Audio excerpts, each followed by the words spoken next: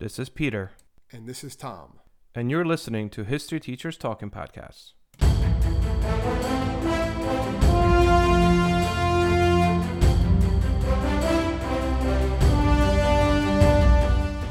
All right, this is Peter Zablocki and Thomas Reska, and welcome back to the podcast.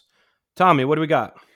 Well, today we are going to look into some of the unsolved crimes in American history. There's thousands of them. So what Peter and I did, we picked two major ones, and then each one of us have a mystery one or a surprise one that Peter doesn't know which one I chose, and I don't know which one he chose.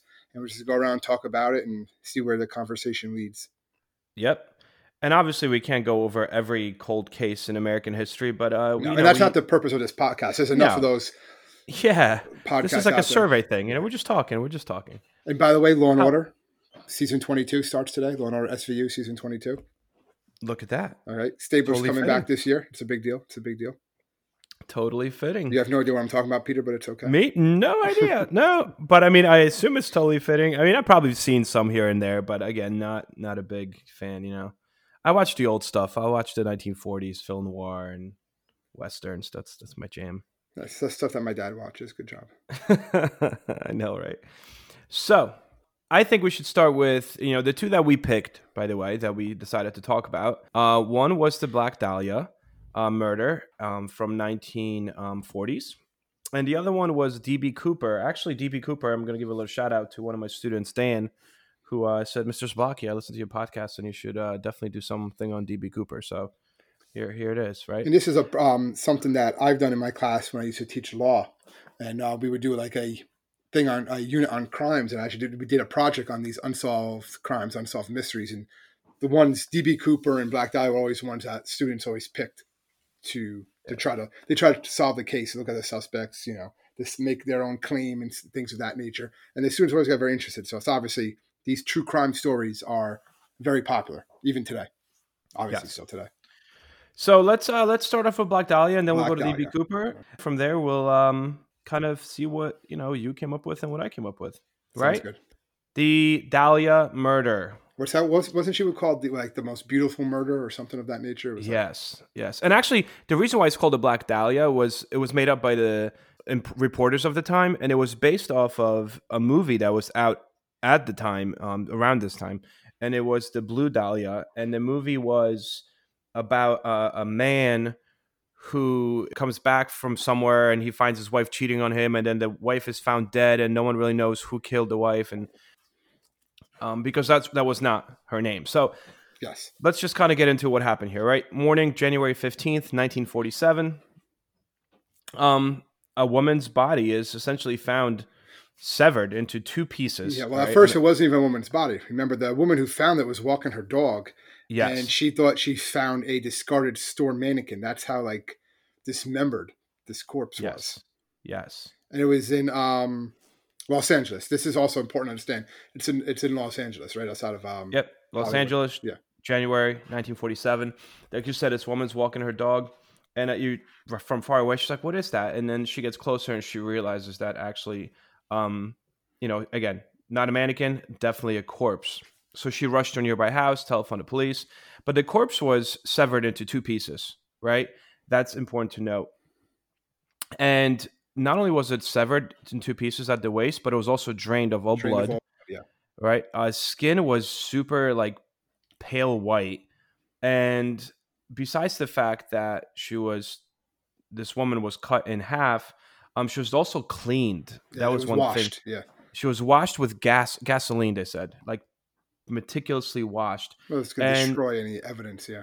Yep, and the face was slashed from corner of her mouth to her ears, kind of creating this effect of a smile. Yeah, the Glasgow smile is what it's called. If you guys did get kind of a mental picture of it, if you remember seeing The Dark Knight, The Dark Knight Returns movie, not The Dark Knight, but the Joker with Keith Ledger's Joker. Yeah, that's The Dark Knight. And how he had those scars on the sides of his mouth. That's what it looked like.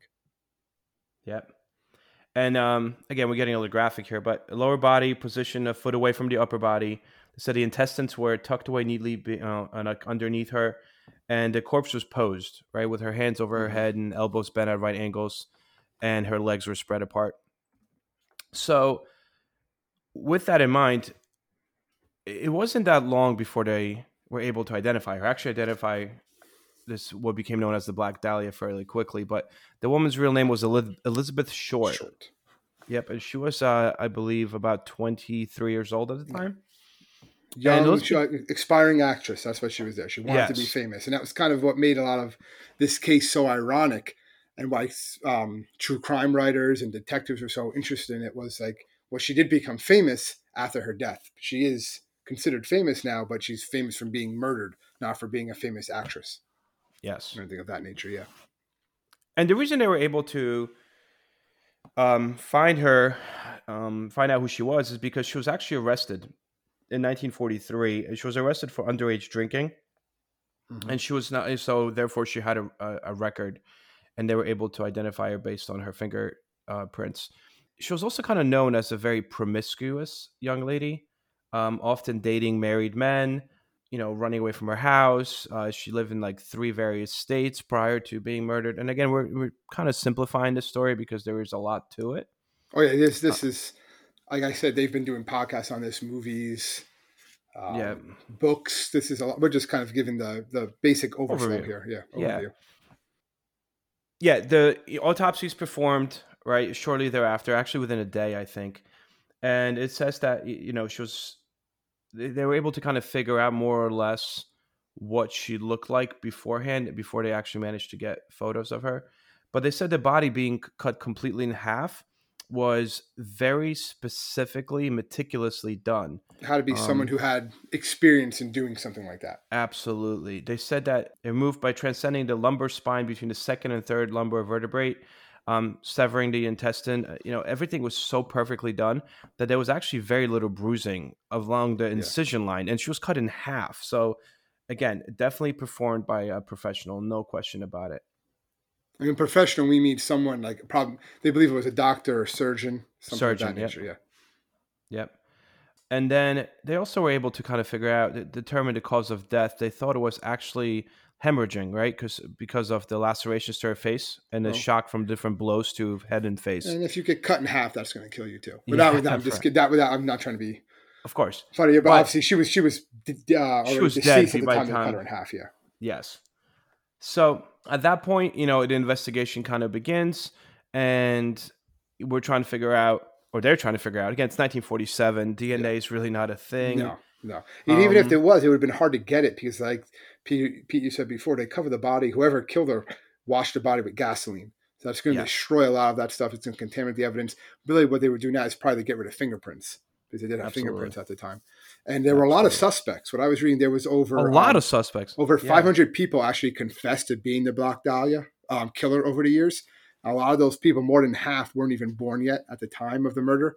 So you get this in a lot. Like, people just confess to it, and the police text, like, you can be surprised how many people say, "Oh, they call up and say my relative was the Black Dahlia killed murderer," and stuff like that. And a lot of them aren't taken seriously, but they do investigate a lot of these. But there were a lot of suspects just at the time. Yeah. And again, the reason why we're talking about it is because it is, to this day, a cold case. Yeah. It has never really been solved. And it never can be solved, because I read that all the remains of the Black Dahlia they're not around anymore. They were destroyed unintentionally. So there's there's no remains of her. They don't have her remains or anything else, any tissue samples in that to test. So they can never, even if somehow they get some DNA or something pops up, they have nothing to test it against. So even you can see pictures of it. You could Google it, pictures. Yeah, but they don't have the actual DNA itself. Yeah.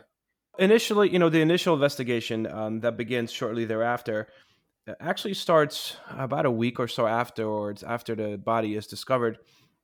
There is a suspicious manila envelope, right, that is discovered by U.S. Postal Service worker. But they also got a phone call, right, saying that they did get a phone call. The examiner got a phone call. Yeah, I'm the murderer of the Black Dahlia, and you'll be hearing from me soon.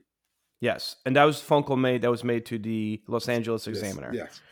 And then that couple days later, there is a suspicious manila envelope that is discovered by a postal worker. It is actually addressed to the Los Angeles Examiner. And the words inside are cut out and pasted from newspaper clippings. So, again, very difficult to figure out who or what. But it did say, "Here is Dahlia's belongings, letter to follow." And it did contain her birth certificate, business cards, photographs, names, things of that nature. Address book, and the actual address book, there was kind of the beginning of the investigation because they started going through all the people that were in the address book. The one thing I want to mention that was kind of really messed up is how the reporters, some of the initial reporters, found out about the murder, like with the same day that it happened. Obviously, because this became news, everyone kind of went to the scene. But because they're able to identify her name fairly quickly because of her prior arrest record, some of the reporters, or one in particular, actually called her mother in a Hmm. different state. Did you hear this? I remember hearing that's how she found out about it, right? Yeah, but the way he went about it was he actually told the mother that her daughter, Elizabeth, had just won a beauty pageant. And he started asking all kinds of questions about Elizabeth because he just wanted to get as much information out of the mother as possible to have the best story. And he went on for like 15 minutes.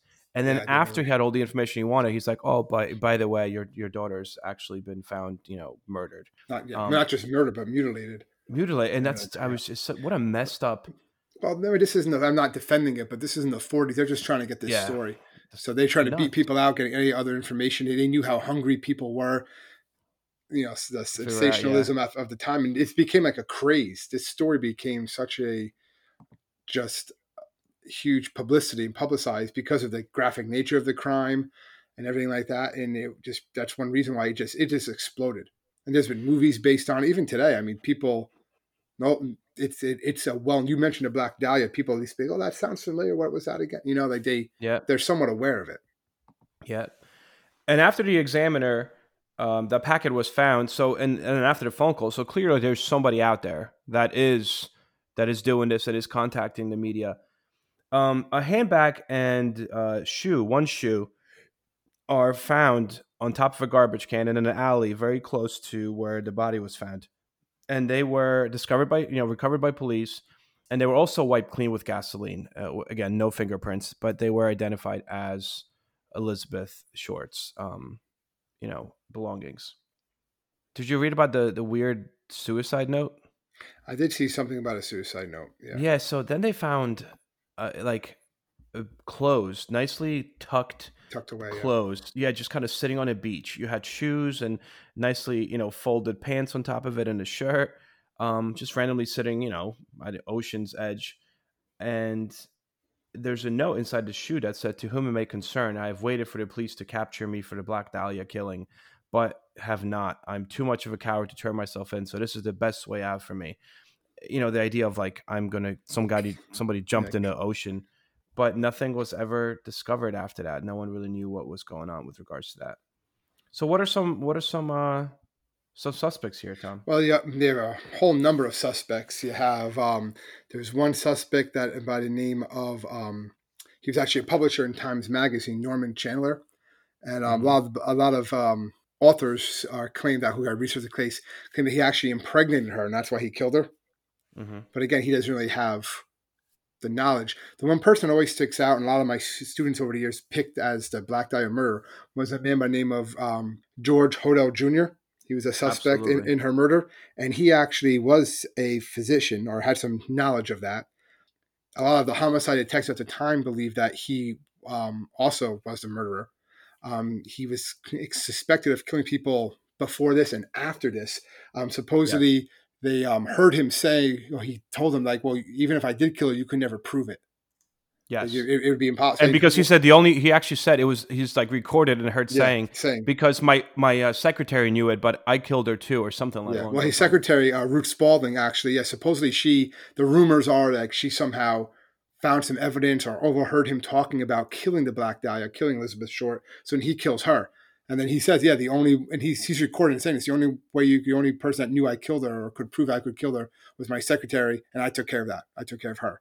Like, well, Yeah. that's kind of weird. He was never charged or any of these.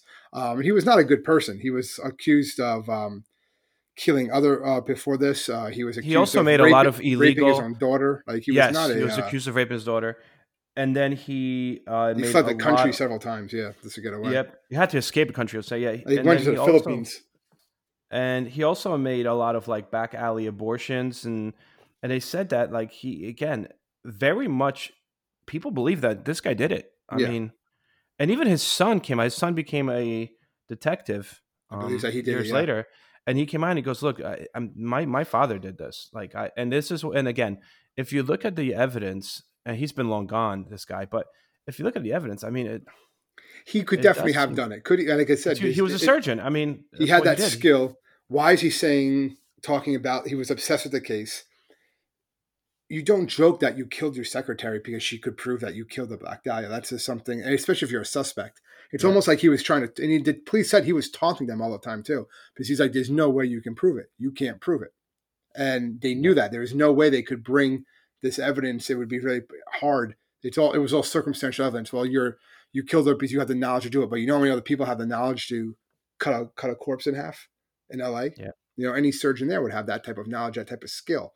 So you couldn't just say it was him. You have to. There was more evidence. I know he was seen with her. Also, there was some evidence that they had some sort of relationship prior.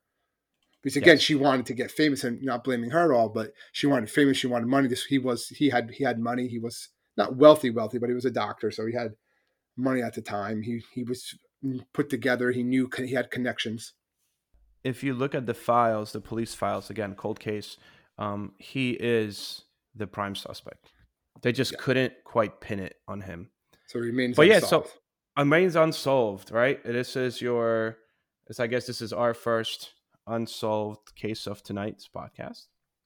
Yeah, so you got to research it yourselves and make up your own conclusions, because even though it might seem like George Hordell Jr. did it, there are a bunch of other people. You have Jeff Connors, Mark Hansen, another doctor, Francis E. Sweeney. You have Woody Guntry, Buddy Siegel.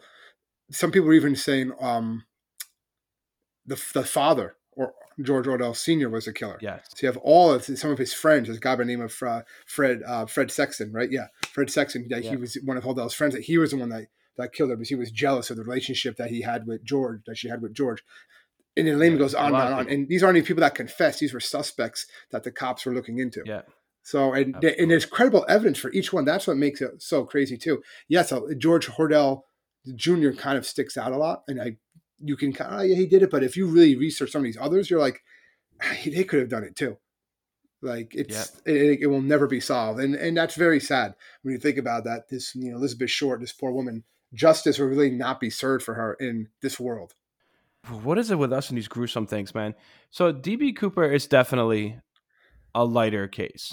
Yeah, to an extent. I mean, as far as like it's actually glorified a lot more. Like, all right, you want to kind of get us? You want to get us started? That's what's crazy a lot with DB Cooper. Well, the DB Cooper case is an interesting case. It's the only unsolved hijacking in American history. And what basically took place, some of you guys probably heard of this before, but there was a Boeing 727 aircraft was hijacked between Portland and Seattle on the afternoon of November 24th, 1971. And a man purchased an airline ticket, and the alias was Dan Cooper. That was not his real name. And there was actually a news miscommunication. And that's how the popular lore was as DB Cooper. That's kind of like the press made that up. That wasn't his name. It's not the name he gave to the and there actually airport. Was some guy named DB Cooper in the area. Who got arrested. Arrested, and he kind of fit the profile. Like, he looked at the guy too, but he was never in that area. But yeah, his name was DB Cooper. Yeah, I remember that. And more or less, this was very different now. You could actually just walk up to a terminal, like buy a ticket and get on a plane. It's not like now when you're waiting there and you have to go through all the security. It was very, very different. It's like $20 to buy the plane ticket. It's 1971. You just get on it. Yeah. He gave a $20 cash bill and hopped on a plane. And with a bomb.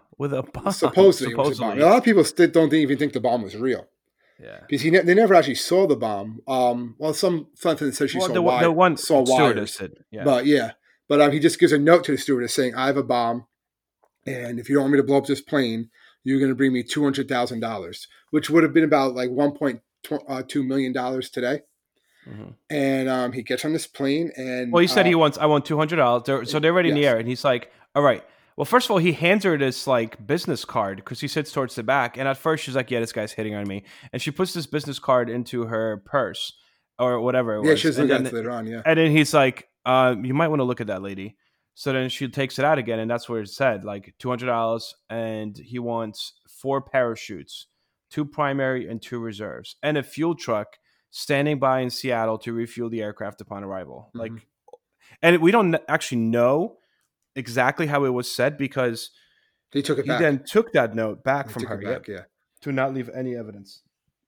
So yeah, so they're in the air, and this is what he wants, and And he gets they it. do wind up. Yeah. Yeah, he gets it. They wind up landing in What they do Seattle. first is something that they do. Sorry to cut you off here, but this was something Yeah, go ahead. Go. it's the same thing when we talked about the Lindbergh baby case. They write down the serial numbers. There's unmarked bills, but they write down the serial number on each and every bill, so they know if it's ever spent, they'll be able to try to trace it. So that's just something that we'll get back to as we talk about this. Yeah. So go So ahead. Sorry. yeah, they give him like 10,000 unmarked $20 bills, essentially, as you mentioned, right? And and they also they photograph him, microfilm photographs of each of them, so they kind of know the serial numbers. That's how they did it. So needless to say, he gets the money. Everything's brought on board. He lets the plane. Well, he lets all the people go. He lets all the people go, but the pilot and a couple crew members. Yes. And then they take the plane back up, and they believe he probably had some knowledge because he has the plane go to 10,000 feet, slow down to a certain speed, basically the lowest and the slowest it can go and still stay in the air. And he has them put the flaps up, which will also slow the plane up. Yeah. And so as much as possible. And then he puts on the parachute and he jumps. And they did not know he jumped at first. He orders them all to go into the cabin. Yeah, because he went in the back. And that's also why they figured he had to have known a lot about just airplanes and stuff, because not only was he very specific to the crew, like, I want you, like you said, fly at this, height and everything else, but he picked a Boeing 727 that had like a back air stair opening, like a little staircase would open from the back tail of the plane. And that staircase could only be opened from the back of the plane. It could not be opened at the time from the cockpit. So, like you said, he went in the back. But there's that's where because there's so many conspiracy theories about this, and some things that are so weird because of the parachutes themselves, right? Yeah. And that's because he was given 4 parachutes, and actually one of those parachutes by accident was a dummy. Was a dummy. Yeah, fake. Yeah. And we say that it was an accident. I think I believe that because by asking for 4, he made it sound as if he was going to take some hostages. You know what I mean? So that's what they were worried about. Yeah, forcing other people out of the plane with him. Exactly, which is why they wouldn't mess with it on purpose. That's why that was his way of ensuring that he would get 4 good ones. But he picks the oldest parachute out of the 4, and then he takes the dummy as his reserve parachute.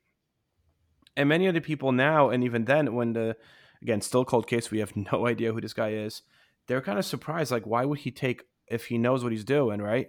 A dummy parachute that's not a real parachute, and the oldest one of the bunch, which is a little odd. But yeah, so he jumps out, and that's kind of where the investigation and the cold case really starts for us, I guess. Well, he jumps out of the plane, and most FBI people believe that he never survived the jump. It was too high of a jump. He would have to be experienced to be able to do that. And what they also say is the only way he could have survived if he landed on the ground. Like if he landed in the trees and then in the ground. If he landed in the water, it was a cold night, it's Washington State, he would have froze to death. Like there's no way. If he lands in the water, he's dead.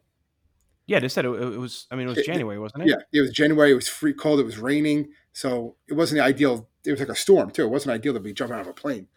Yeah. But if he landed anywhere in the water, even like a swampy area or whatever, he's dead. There's no way he survives that because he was wearing, a suit and tie. He wasn't wearing like warm weather clothing to survive. But jumping out of the plane, high altitude, they said he probably would have got stuck in a tree or something of that nature and probably died that way. They don't think he actually survives the jump. Yeah. And that's right. There's a massive manhunt, but they don't find him for years. They don't find him. There's not even any clues about him for years.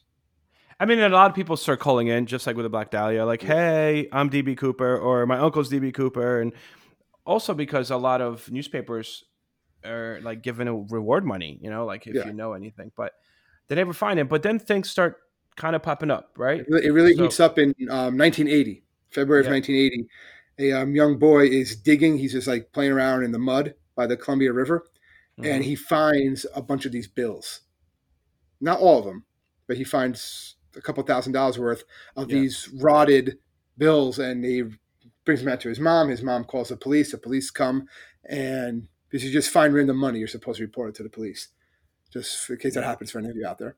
Yeah. And they kind of trace it. Like, oh my God, this was the money that was given to DB Cooper. Yep. So again, And this it was, is I mean, it's already, evidence. and they're like kind of, obviously the money's decomposing and all that stuff. And Yeah, I don't know if it's that's the right rotted, word. brown. Yeah, It's rotted.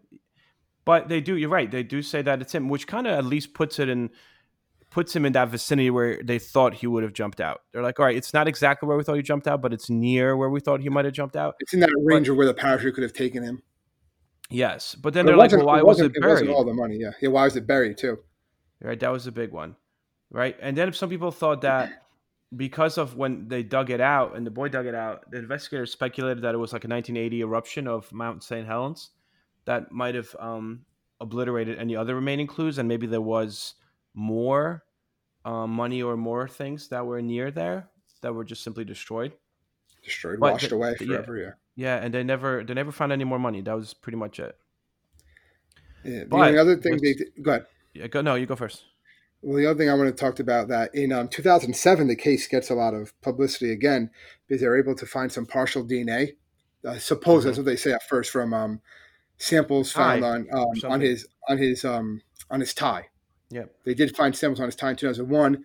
They've done 3 organic samples, although they couldn't prove it was him or from someone else who touched it over the years. So it was really impossible. What they do find on it was makes it really interesting. What a lot of people have jumped on is we found out these like metals, and one of the metals is like an titanium alloy. And they said that in the 1970s, you don't really see things using of that. If this was 2010, it could be from a bunch of different things, a bunch of different electronics. In 1970s, not so much, especially this type, with the other things that were kind of combined in it. And the only ones that was using that largely in the 1970s was Boeing was working on a supersonic transport development. Like that's supersonic jets, basically. And so they're really thinking that Cooper must have been a Boeing employee, that he must have worked for the company some way, somehow. That's how he had these pieces of titanium, like shards on his tie. So he had to come in contact with this. It does make sense. He would have a bit more knowledge about the airplanes, a bit more knowledge about how things work. So it just adds to that theory that he just was someone that knew the company, that worked for Boeing.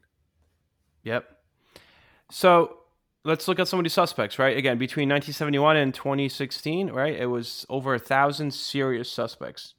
And again, they still have not. I think the case is closed now. I think they actually did. FBI closed the case. So like, we're not going to find this guy. If he did survive, he's dead now. So they that's it. It is a closed case. Obviously, if they get any new information, they can open it, but they're not actively pursuing DB Cooper anymore. Yep. 2016, I think they stopped. Mm-hmm. So there's a few suspects, right? The first one, I think in 2003, remember there was the Kenneth Christensen I think Christensen, that was the name, where a guy, Lyle Christensen, who was watching a documentary actually on Cooper, and he's like, well, I think this might have been my brother. And his brother, obviously, he passed away years before that.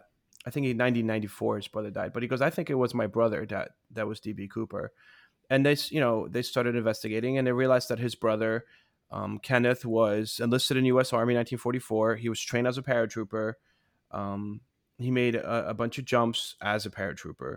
He smoked, which the hijacker did as well. I'm Ken Harbaugh, host of Burn the Boats from Evergreen Podcasts. I interview political leaders and influencers, folks like award-winning journalist Soledad O'Brien and conservative columnist Bill Kristol, about the choices they confront when failure is not an option. I won't agree with everyone I talk to, but I respect anyone who believes in something enough to risk everything for it. Because history belongs to those willing to burn the boats. Episodes are out every other week wherever you get your podcasts. He loved bourbon, which is what Cooper ordered while he got on a plane. He was left-handed, which evidence photos of Cooper's black tie, right, show the tie clip applied on the left side, suggesting that Cooper was also left-handed.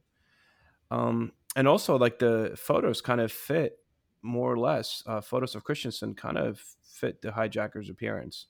And then there's the whole idea of, well, he also purchased a house out of nowhere shortly after, like 1971. And people are like, where'd you get the money for that? Then when he was dying of cancer in 94, he told his brother, like, there's something you should know, but I just cannot tell you, and he Yeah, said that that was a big before he one. Yeah. passed away. And then they discovered that he had all these like gold coins and valuable stamp collections hidden. Then he had over $200,000 in bank accounts, and people are like, all right, like this is kind of, maybe this really was the guy. Obviously, when they started investigating it, there's doubt, which is why it's still a cold case. And essentially what they said is that the Christensen guy did not pay for his house in cash in 71. He actually had a 17-year-old mortgage. And also he sold a bunch of his land, they said, in the mid 90s before his death, which is how he accumulated all that money. So FBI says that he technically is not the prime suspect. Not the prime suspect, yeah. Yeah. Who else? Do you have anybody else? Well, there's a bunch of other people. I mean, we can go on and on the people, but I just want to talk about a little bit with Cooper is the fact that he's become such this like popular culture phenomenon. A lot of the movies, I know, the show Prison Break. Have you watched that show? Yep. Like they actually, in one of the guys in the show says he's DB Cooper. They actually reveal him as DB Cooper in the show, that he was DB Cooper at one point. The Blacklist talks about him. There was that movie with who was that guy? I forgot his name. He's married to I can't remember her name now either. I was thinking the place. That's right. Drax, or I think his name's like Drax, Dax, something like that. Not Drax. That's the Guardians of the Galaxy guy. But that movie Without a Paddle talks about him.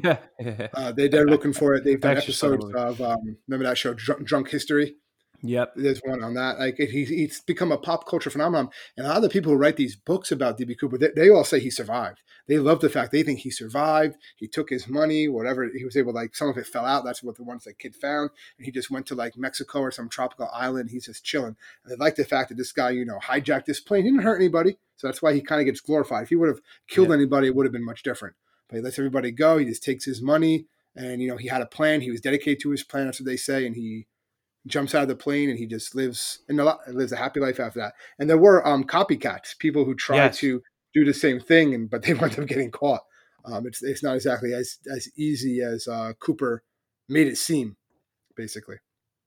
Yeah, I mean, one of the more famous ones was Richard Floyd McCoy Jr. Yeah, Martin McNally was another one. Yeah. McCoy, actually, they said he staged the most known because he was successful until he was caught, right? Yeah. Boarded a United Airlines flight in 1972, so a year afterwards. He picked the same kind of Boeing with the stairs in the back. Total copycat, yeah. Complete copycat. And it was Denver, Colorado. And then he did the same. Literally, everything's the same. He had basically what resembled to be a hand grenade, unloaded a handgun, so on and so forth. He demanded $500. He got that $500.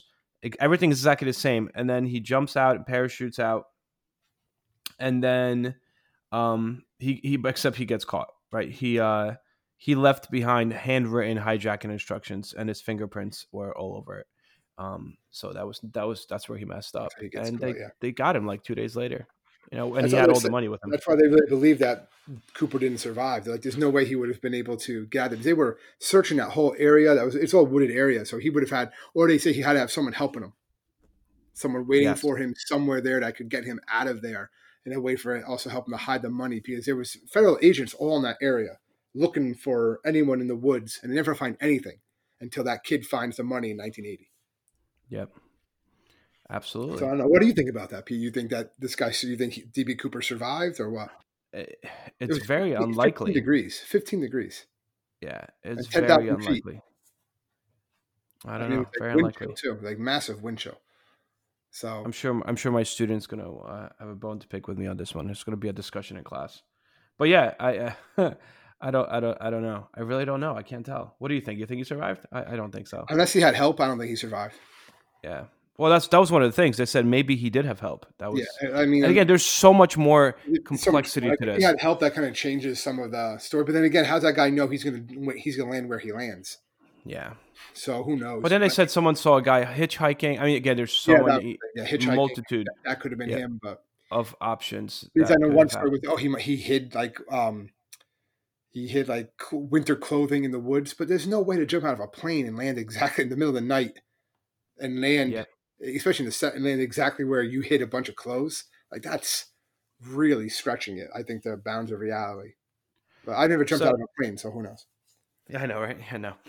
So let's kind of talk about the ones that we kind of went on our own, run rogue a little bit. No, you go So first. Go ahead. yeah, I mean, I couldn't pick. I really couldn't. But I mean, there's a few cold cases that I think that would be relevant to today.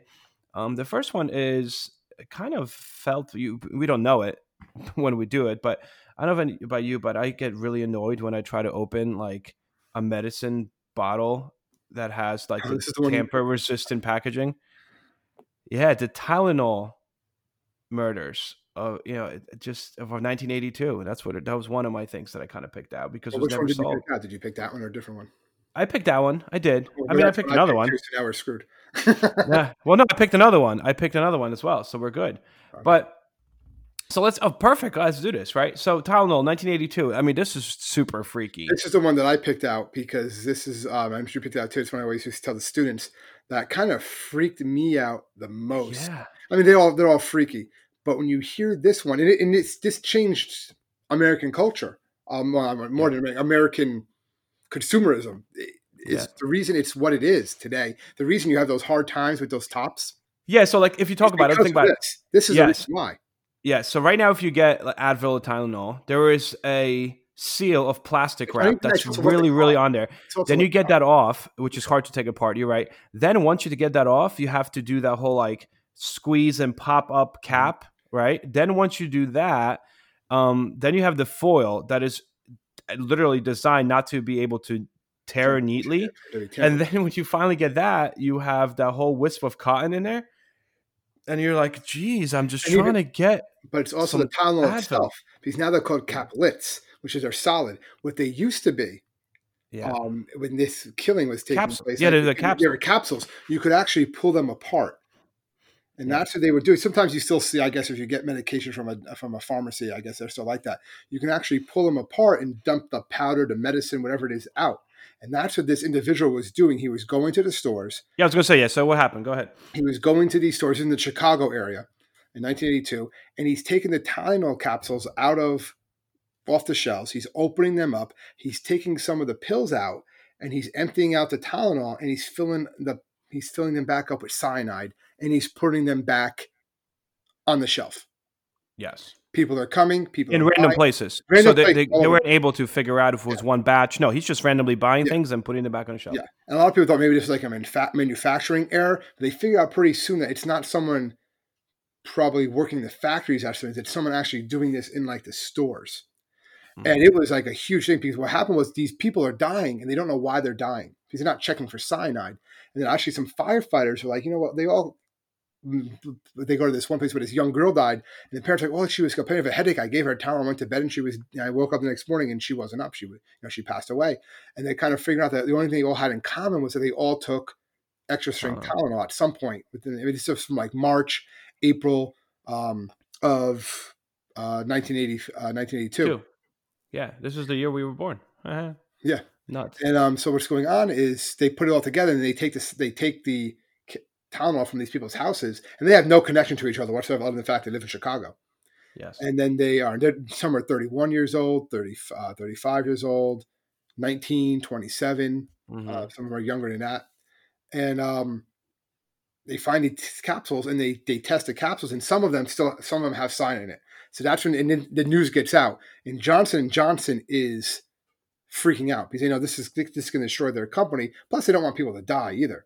So they start actually warning people. They actually say, do not use our products. If you have our product, throw it out. They're telling people to do this. And they're halting production on it because they don't. Said they lost like $265 million. Yeah, because it's worried about the poisoning risk of this. Yeah. But they also said that, technically Johnson & Johnson got a lot of credibility from this because of the way they handled it. They didn't try to defend it. They were very open with the public, and they're like, "No, throw our stuff out, and it will replace it as well." So we'll replace it for free when we come up with something. Yeah, I mean, like you said, they went from capsules to having solid pills, and there was ongoing investigations with regards to this. Again, the person was never found, and just like with the other ones, there's copycats. Yeah, but I mean, there's some suspects. There's one guy, James William Lewis. Yeah. I don't know if you. I saw that one. The main thing with him was, he sent a letter to Johnson & Johnson saying, "I'll stop killing people if you give me $1 million."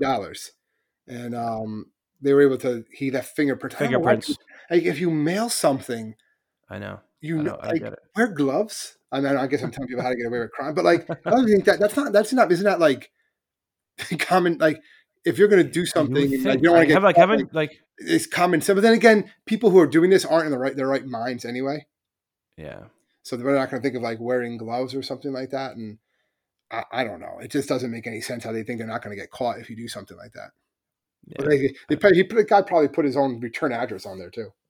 Like, I mean, he was convicted, right? He convicted him of extortion. Yeah. He later winds up serving 13 years sentence in prison. He gets paroled in 1995. But there's a lot of court documents that were released later on, like 2009, 2010, that they're saying that the Department of Justice investigators actually concluded that it was him Yeah, he did do that it. was They responsible just for didn't this have any poisoning. evidence to charge him. They just didn't have enough evidence to charge him. So again, it's considered a cold case, but Well, yeah, they concluded that, but the issue was him and his wife did submit DNA samples later on and fingerprints, and it doesn't match some of the other ones that they have.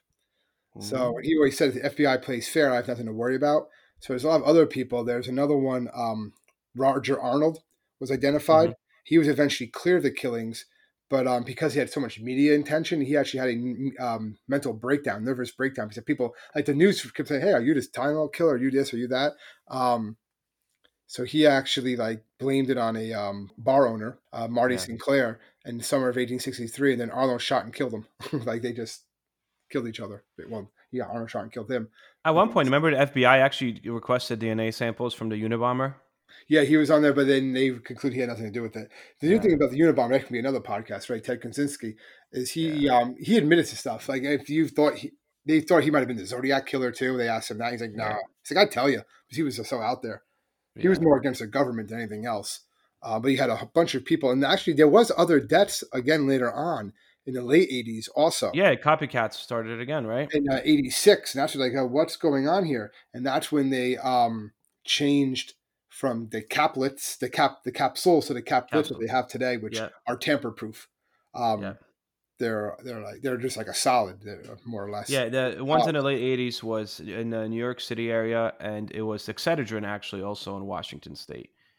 This is so scary that you could just go. Well, I guess you really can't this day and age. I guess that's the yeah, point, but just imagine then, like you taking the medicine and trying to make yourself feel better in some way, and you don't even think about it. Think of how many like Tylenol is. You don't even call it aspirin; you call it Tylenol. You know, I need to take a Tylenol. I need to take that. You have a headache, you have body aches or something like that. You take one of these little painkillers, and you're killing yourself because you're taking cyanide. And once you swallow it, that's it. There's nothing. That's it. And think about the parents who gave that to their kid, their child. You know, because they had a headache. Yeah. It's a sad because if this individual decides to do this, and what type of individual does it? You have to be sick in the head, obviously. And I always wondered too, like how no one saw it. Like no one saw someone sitting there. I guess you can be quick with it, but how quick can you really be? Emptying out capsules and putting cyanide in it. That's just nuts. But that's what always freaked me out because it's one of those things. It's a silent killer, you know. Yeah. But those silent killers that just kind of sneak up out of nowhere. Those are just because you never know who can have it. It's just so random. Like everyone who died, it was just random. There's no connection. There's no real reason. It happened by them simply taking a Tylenol. So I had one other one that I was torn again. You and I both obviously have little kids, but and I never really thought of this, even though I've gotten so many Amber alerts. Amber Hagerman. Yes. That's a tough case. That's a tough case, yeah. Really but for those of us that ever get, the Amber Alert on your phone, just so you know that the Amber Alert system is named in her honor. Yeah. Amber Hagerman, January 13th, 1996. She was 9 years old, and her little brother, who was 5, they're riding their bikes down the street from the grandparents. They rode literally 2 blocks down. An empty parking lot, just riding their bike. Yeah, they were in an empty parking lot, and the 5-year-old's like, well, I want to go back home. So he came back home, and his parents and the grandparents were like, where's your sister? Go get your sister. And he's like, oh, she wanted to stick around. Like, no, go get her. So then he rode his bike back and realized she wasn't there, but the bike was there. Yeah. So he quickly rode back and said, she's not there, but her bike's there. So the parents freaked out, and they jumped in a car, and they drove there. And when the time they got there was already a police officer there, and they're like, oh, this isn't good. And apparently a neighbor. Yeah, there was an old man. Yeah. He was like in his 80s, right? Late 70s, early 80s, and he just saw a guy at, what was it, a black pickup truck Yep. by memory. A black pickup truck forcing her in the car. Like she was yelling, Yep. saying, let me go. And this guy forcing the car. And he was the only witness from the crime. And he's like, listen, I didn't really get a good look because Yeah. he was old man, bad eyes, but he heard it because the screams were so loud, saw what was going on. So he identifies it best as he can. And then a few days later, unfortunately, they find Amber's body in 4 days later. in a ditch. Yeah. And it was, and the reason, I'm sorry to cut you off there, Pete. Yeah, one reason why it becomes an Amber Alert is because they didn't really block things off. They looked for her, but they didn't like do like a wide search. They didn't close down the streets. They didn't have other people looking. They didn't broadcast it. The idea is today, when they have these Amber Alerts, is that they can get the picture out. They can have local law enforcement be aware of it because a lot of them weren't aware of it if they weren't right there. And the idea is then it can kind of form like a noose, lack of a better term, around that area and make it smaller and smaller before the guy gets out. Like if they didn't say, hey, look, they didn't put out a police report or a watch to say, let's look out for this black Jeep, black pickup truck. Otherwise, they would be stopping every black pickup truck. Like that's it. That's probable cause. They're going to stop every black pickup truck, and maybe they would have found her still alive. That's the idea. Yep. Because they think that she was alive for a while before he killed her, based on the autopsy reports. Yep. Also, again, it became a cold case. I mean, the one thing that they're positive about is that she was abducted and killed by a stranger. I mean, that was ultimately what they came up with that much. But there's some statistic that said actually it's less common than you think, just being abducted by a stranger. Between 2010 and 2019, fewer than 350 people under the age of 21 were abducted by strangers. And obviously, that's still a lot of abductions. But hundreds of thousands of kids go missing each year, right? And in more than 95% of those cases, the missing child ran away, or it's somebody that's not a stranger that's involved. A family member. A lot of times it's the father, mother, whatever. Father or mother who doesn't have custody comes in and takes a child. That's most of what you see with the Amber Alerts today. But you still have these other ones. They really have very, very few suspects. There's one suspect I can't remember. He does have a black pickup truck. I forget what else, but he also works in a junkyard. And the big thing with him was that he was being suspected of it, and the cops were coming. They caught him burning clothes in a fire when they came in to interrogate him. But they got there too late, so they wasn't sure. But he's like, "Oh no, these are just clothes I found. I was just decided to, they were in a briefcase with a bunch of other clothes that someone dumped, and I was just burning them because I wanted to keep the briefcase or whatever, like the suitcase." He did have some child molestation charges, so he definitely fits that profile. I can't remember his name. I'm sorry. We need to start doing some happy ones, man. Yeah, well, you're the one that picked this one. I picked the Tylenol, and that's not happy either. But I was gonna say the one people. But you can't get that now. Like now, you're gonna be okay from Tylenol. True, and so out of those two terrible events, obviously you have two positive things come out of them. And it's also things that now everyone is aware of an Amber Alert. You just know what it is. Yeah, your phone. Think about it. I remember sometimes it happening in class, or every kid's phone is going off at the same time. Yeah, you get the Amber Alerts. You see them when you're driving on the highway. They have them on those digital boards. The Amber Alerts. Look for this car. Look for that car. Things of that nature. And same thing with the Tylenol. Now that's totally changed. Where you have the child-proof. It's more. It's really, you think it's child-proof. That's not really what it's there for. It's to make sure no one tampers. It's not child-proof. It's tamper-proof. Yes. That's what they say. If this seal is broken, get rid of it. I'm going back to that one a little bit. Yeah. With the Amber case, is definitely one of those ones that unfortunately will probably never be. It's never going to be solved.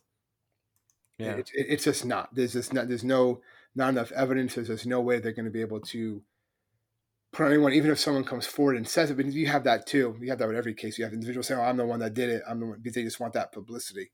But like you have with JonBenet Ramsey, that's another one we can do. Actually, I don't want to do that one anytime soon, but. Yeah, no, and that's another thing. I kind of just didn't want to go there. And we definitely have to pick a happier podcast. We should talk about like Hershey or something. Chocolate. We did cereal. We did cereal, right? Maybe we should do chocolate. We'll ponder. We'll ponder. Usually, what happens is we change our mind 10 times by the time we record this every week. So usually. Okay, so a few things before we get going. One, just in case you guys have not yet been following us on Twitter and or Facebook, you could always visit us on our website, which is historyteacherstalkingpodcast.com. All right, guys. Thank you so much for listening, and I hope you enjoyed it. And we will see you guys next week. Take it easy. Enjoy. Stay safe, everybody. Take it easy.